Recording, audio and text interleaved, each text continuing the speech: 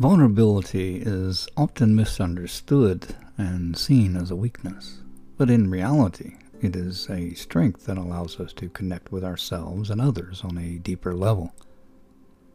So let's dive into this incredible topic and discover its power. So, what does being vulnerable look like?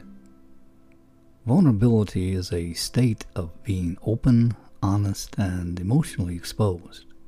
It's about embracing our imperfections and allowing ourselves to be seen, even when it feels uncomfortable or scary. When we show vulnerability, we let go of our mask and remove the walls that we've built to pave the way for genuine connections and personal growth. Vulnerability is about embracing our humanity and embracing the messy and not so perfect parts of ourselves.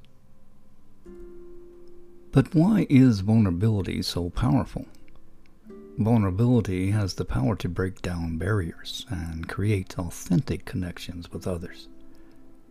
When we allow ourselves to be vulnerable, we invite others to do the same. It fosters empathy, understanding, and deepens our relationships. Additionally, vulnerability allows us to grow and learn from our experiences. It opens doors to new possibilities and helps us discover our true selves. Vulnerability not only enhances our connections, but also plays a crucial role in our personal development. How can we start embracing vulnerability in our lives?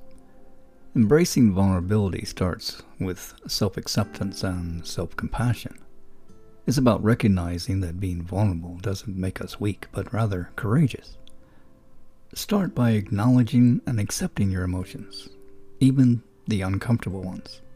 Share your thoughts and feelings with trusted friends or loved ones, allowing yourself to be seen and heard. And most importantly, practice self-compassion and remind yourself that vulnerability is a part of being human. Embracing vulnerability is a journey that requires self-compassion and the willingness to step outside of our comfort zone. What are some practices that can help us navigate this path? Mindfulness and self-reflection are powerful tools to cultivate vulnerability and uncover the layers of vulnerability within ourselves. By becoming aware of our emotions, thoughts, and fears, we can better understand why we may hesitate to be vulnerable. Journaling or seeking therapy can also provide a safe space to explore our vulnerabilities and gain deeper insights into ourselves. And remember, vulnerability is a continuous practice, so be patient and kind to yourself throughout the journey. As a personal example, I remember a time when I was struggling with anxiety and felt isolated in my struggles. It was only when I mustered the courage to open up to two close friends about my fears and vulnerabilities that I realized I was not alone. Sharing my vulnerabilities not only strengthened our friendship, but also created a support system that helped me navigate through that challenging period. It was a powerful reminder of the transformative power of being vulnerable. My advice to anyone struggling to embrace vulnerability is to remember that it is not a weakness. It is a strength that allows us to forge deeper connections and grow as individuals.